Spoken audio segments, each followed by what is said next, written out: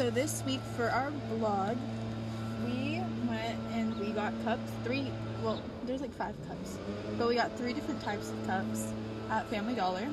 So we got like cups that are like we got 2 stainless steel cups. One's just regular gray, and then one has paint already on it, and then one is like kind of a shiny plasticky material. So we're gonna see how that goes.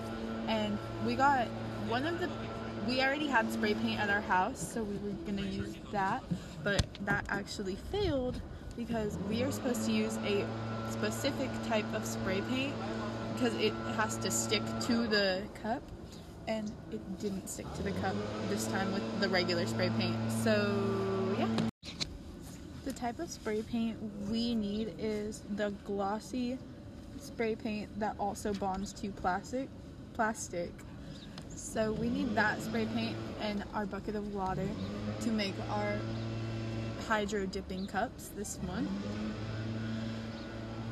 So this weekend we will go out, buy the hydro dipping recommended spray paint, and then we will try and dip the cups.